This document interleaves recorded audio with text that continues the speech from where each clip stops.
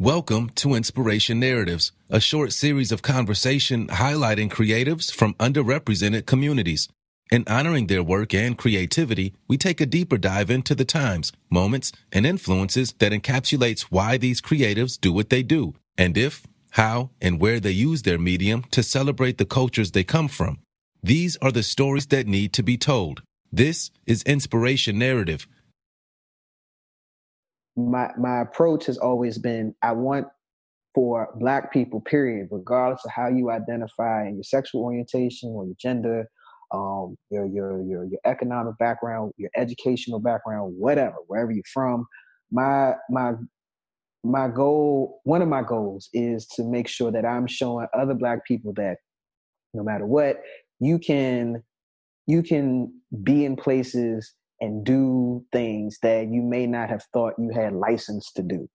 Um, and I show that. And this isn't me necessarily saying, I'm pressed to be accepted by white people or any other racial group. This is me saying, if you like something, um, go see about it, go do it, go explore it. You know what I mean? If you want to know what something is about, go explore that and go explore that interest, because you never know what it'll lead to. And there's been many times in my life where I was the only Black person in the room, and I know that could be very uncomfortable for people. I know for me, it was very uncomfortable, because I grew up in a majority Black, environment, in a majority Black, area.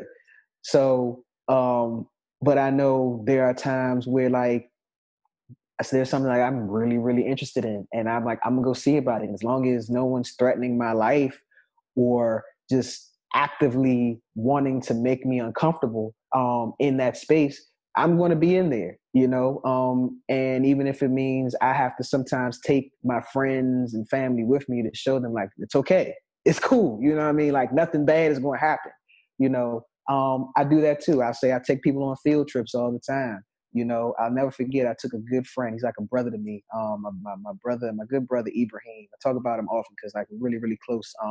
And I remember the first time I took him to a ramen shop in DC, because I knew how he grew up. He grew up poor, and, his only experience with ramen was with, a pack of ramen noodles you get, 10 cents a pop from the store. And, he was very hesitant. He was very hesitant because for him, ramen was a trigger of the poverty that he no longer has to experience, that he was able to work himself out of. And I was like, this is completely different. If it weren't for the ramen that I want you to experience today, there would be no Maruchan or Top Ramen noodles. It wouldn't be any of that. And so I took him. And then I saw, okay, I'm going to have to pay for his meal because he was really not, he wasn't buying into it. So I bought it. Ramen's not expensive. I mean, it's not expensive by American standards. It's expensive by Japanese standards. And so I took him and he loved it. Like, first bite, he was like, yo, again, you helped me get past my own reluctance to experience life just because I had some bad experience in the past, and now, even though I don't live in DC anymore, I see him on the gram and he's like he's doing things that when I first met him, I wouldn't even have imagined him doing, like public speaking, all these different things, like really, really putting himself out there in a way that, he probably didn't even imagine. But again, sometimes it takes just actively, showing somebody, like actively teaching somebody how to fish and showing them, like, you belong here because you um you are capable of experiencing this and understanding what's happening and speaking to it, and using that to share the same knowledge with somebody else, that is coming behind you, whether it's your children, whether it's a friend, whether it's you as a mentor to mentees, whether it's students, whatever the case may be. And so again, I operate from that space.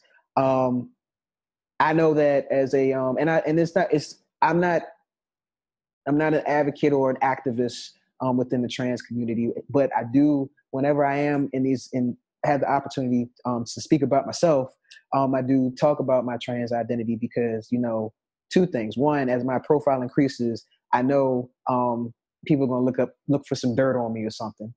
and not saying that's a dirty thing, but, you know, I don't want people to think that I'm hiding it, hiding my identity, because it's easy to do, because I do have what's called passing privilege, as most transgender men do have, compared to transgender women, which is why you don't often hear about trans men in the media, for good or for bad, because you can't, as the gay boys say, you can't clock us.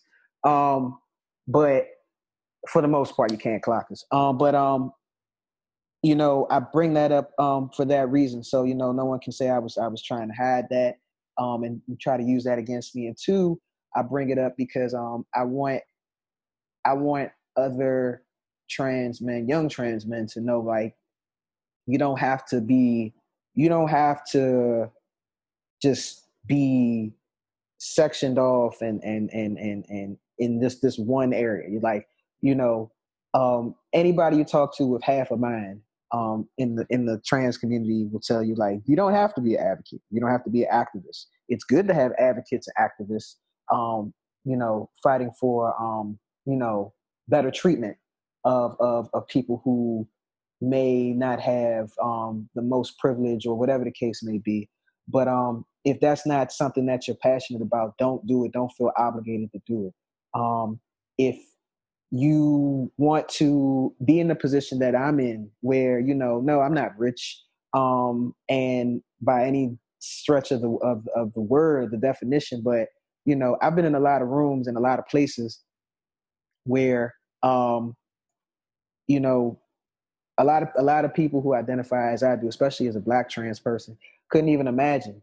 And I've always been true to myself.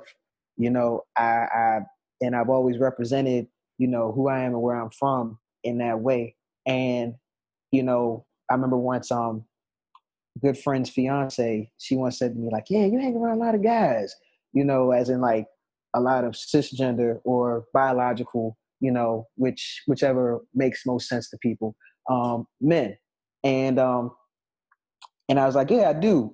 Whereas, you know, that's not the case for a lot of trans people, even trans men. Many trans men, especially a lot of trans men that we see in the media, they came up through their social networks are all based in the LGBTQ community. That wasn't the case for me because I always followed my interests, and my interests led me beyond that community. And so many of my friends are men who were born male and still identify as such.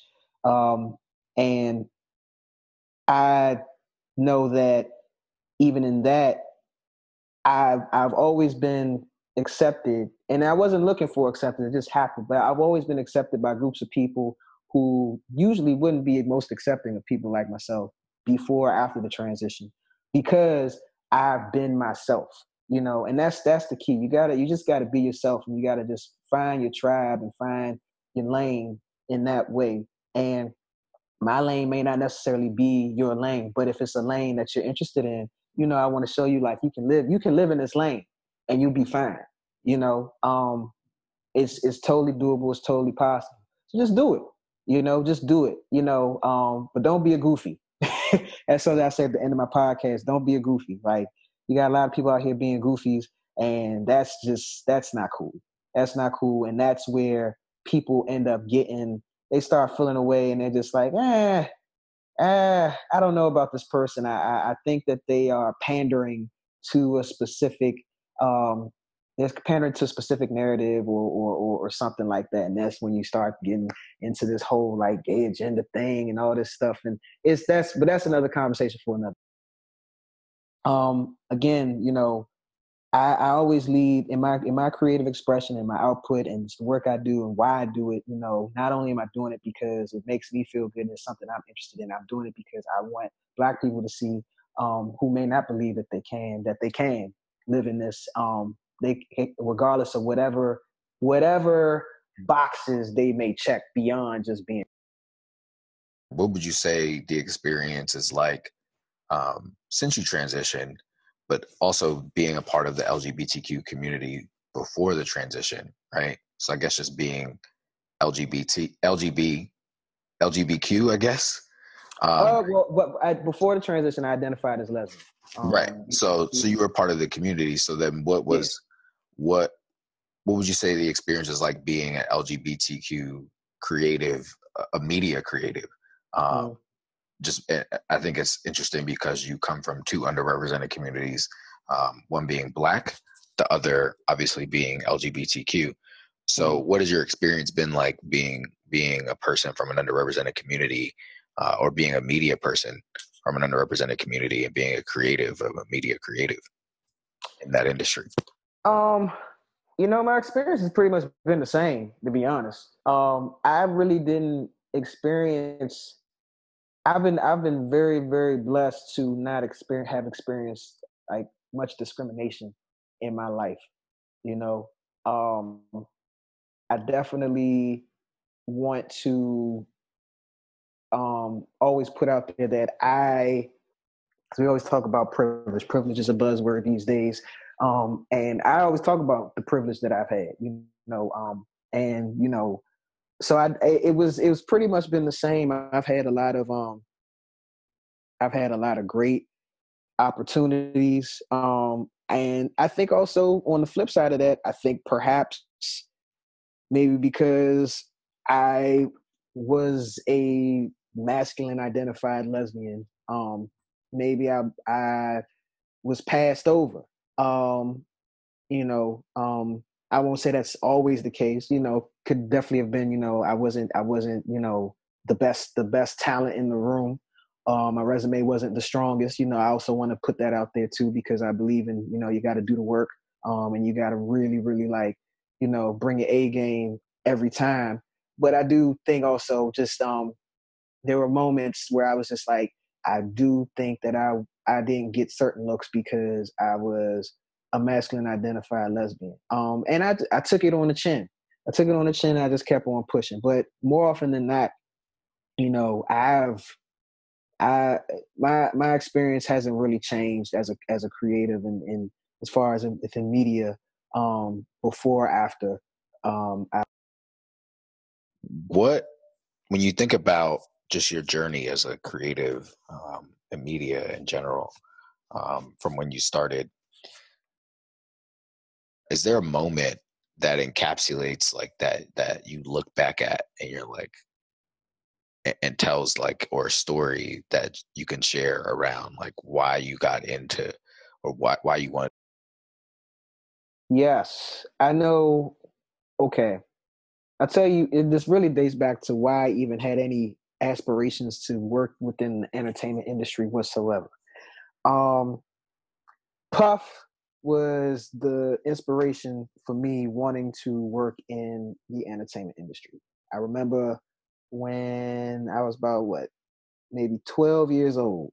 Mind you, I was already familiar with Puff. Diddy, however you want to refer to him, I still call him Puff. But I'm aging myself. But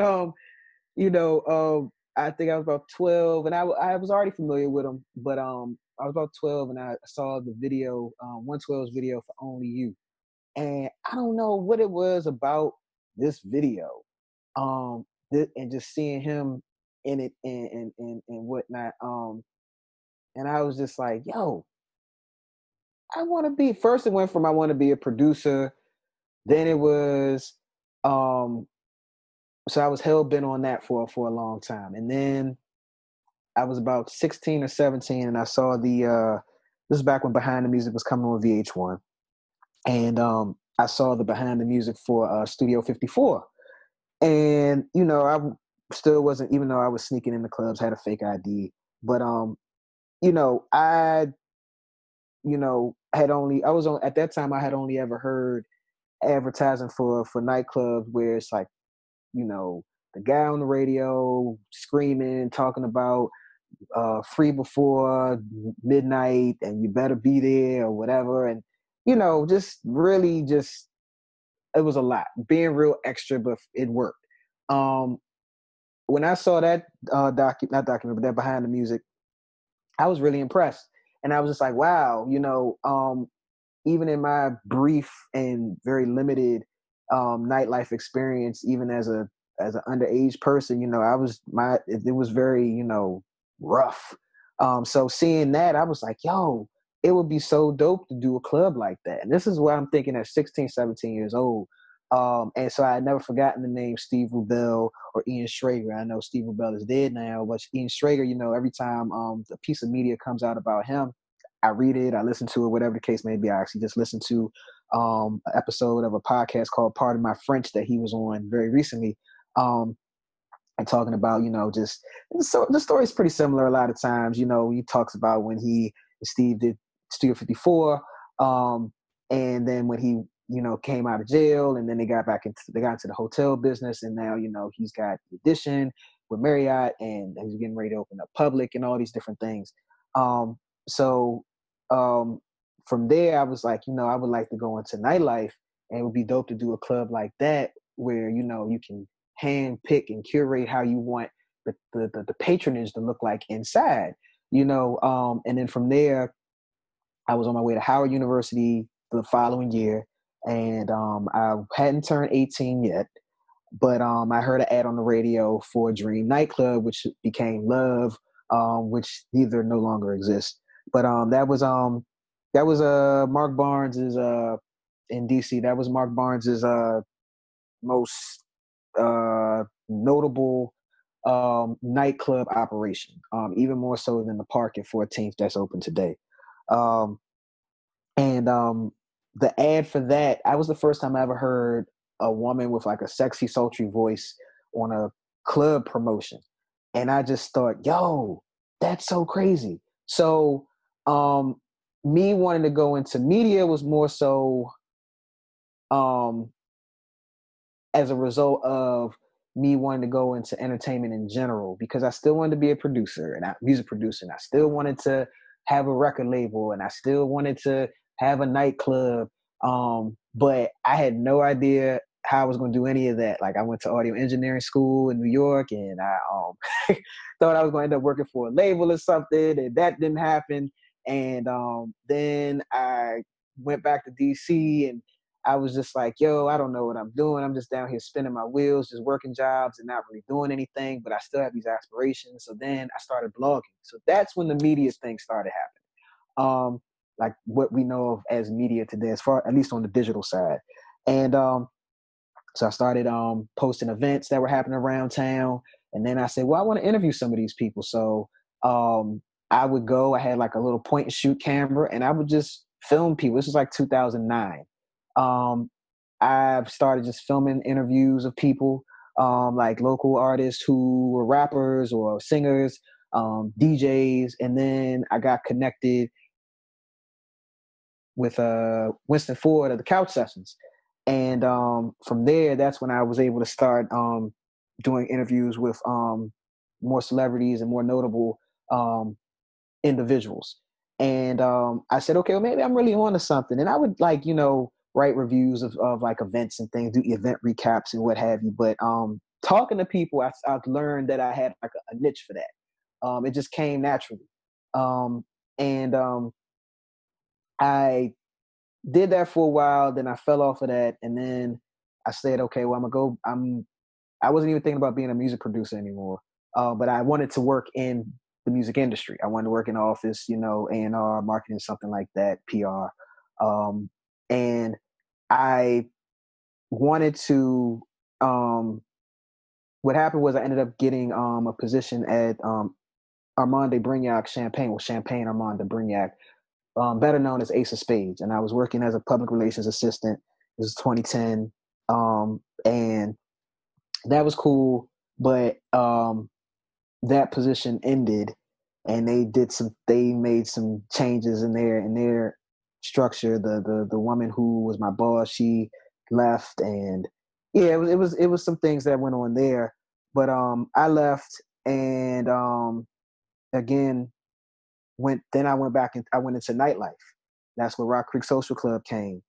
into play. And I was a co-founder. I am a co-founder of Rock Creek Social Club, which has now become more than just a party promotions entity, but a actual creative marketing agency. I'm no longer with them, but all of this, all of these iterations, media played a role because I knew how to manipulate and use the different types of new media that existed to my advantage, whether it was, doing video interviews with talent on any level, whether it was making sure that we were using the right social media captions and tweets and timing and SEO and all of that type of stuff. When I was with Rock Creek Social Club, more so than when I started blogging. I had my blog called The Glass House, and because I had learned a little bit more about it by that point, but about SEO and all that type of stuff. So then by the time I started flying solo a couple years after Rock Creek Social Club with all the Fly Kids, which initially started off as a party. So you see, there's a back and forth with like media and nightlife and with me, or media and events. I'll say that.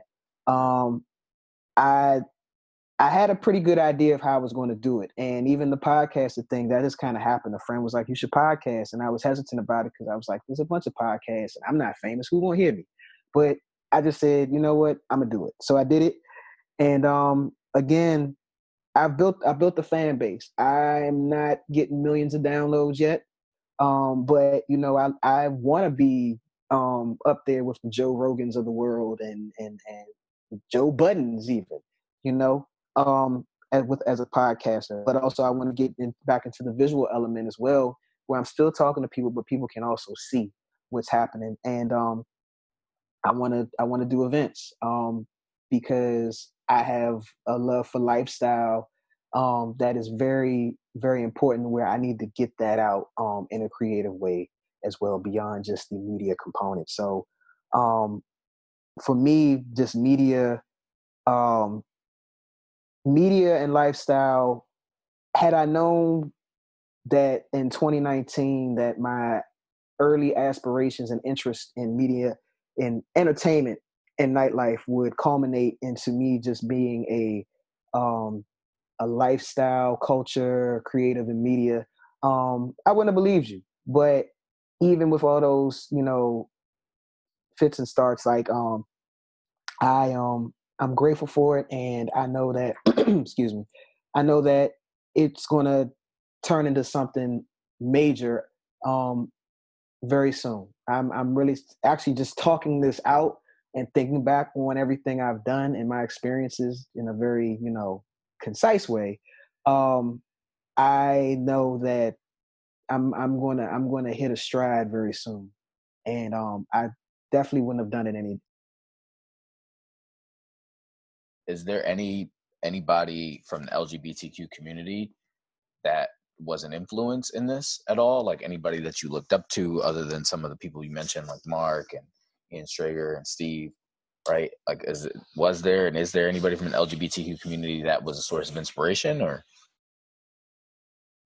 Not so much a person, but I'll definitely say there is an element of culture within the community that to this day is a huge inspiration, and I even get excited about it because it falls into that whole nightlife component, and that is the ball circuit.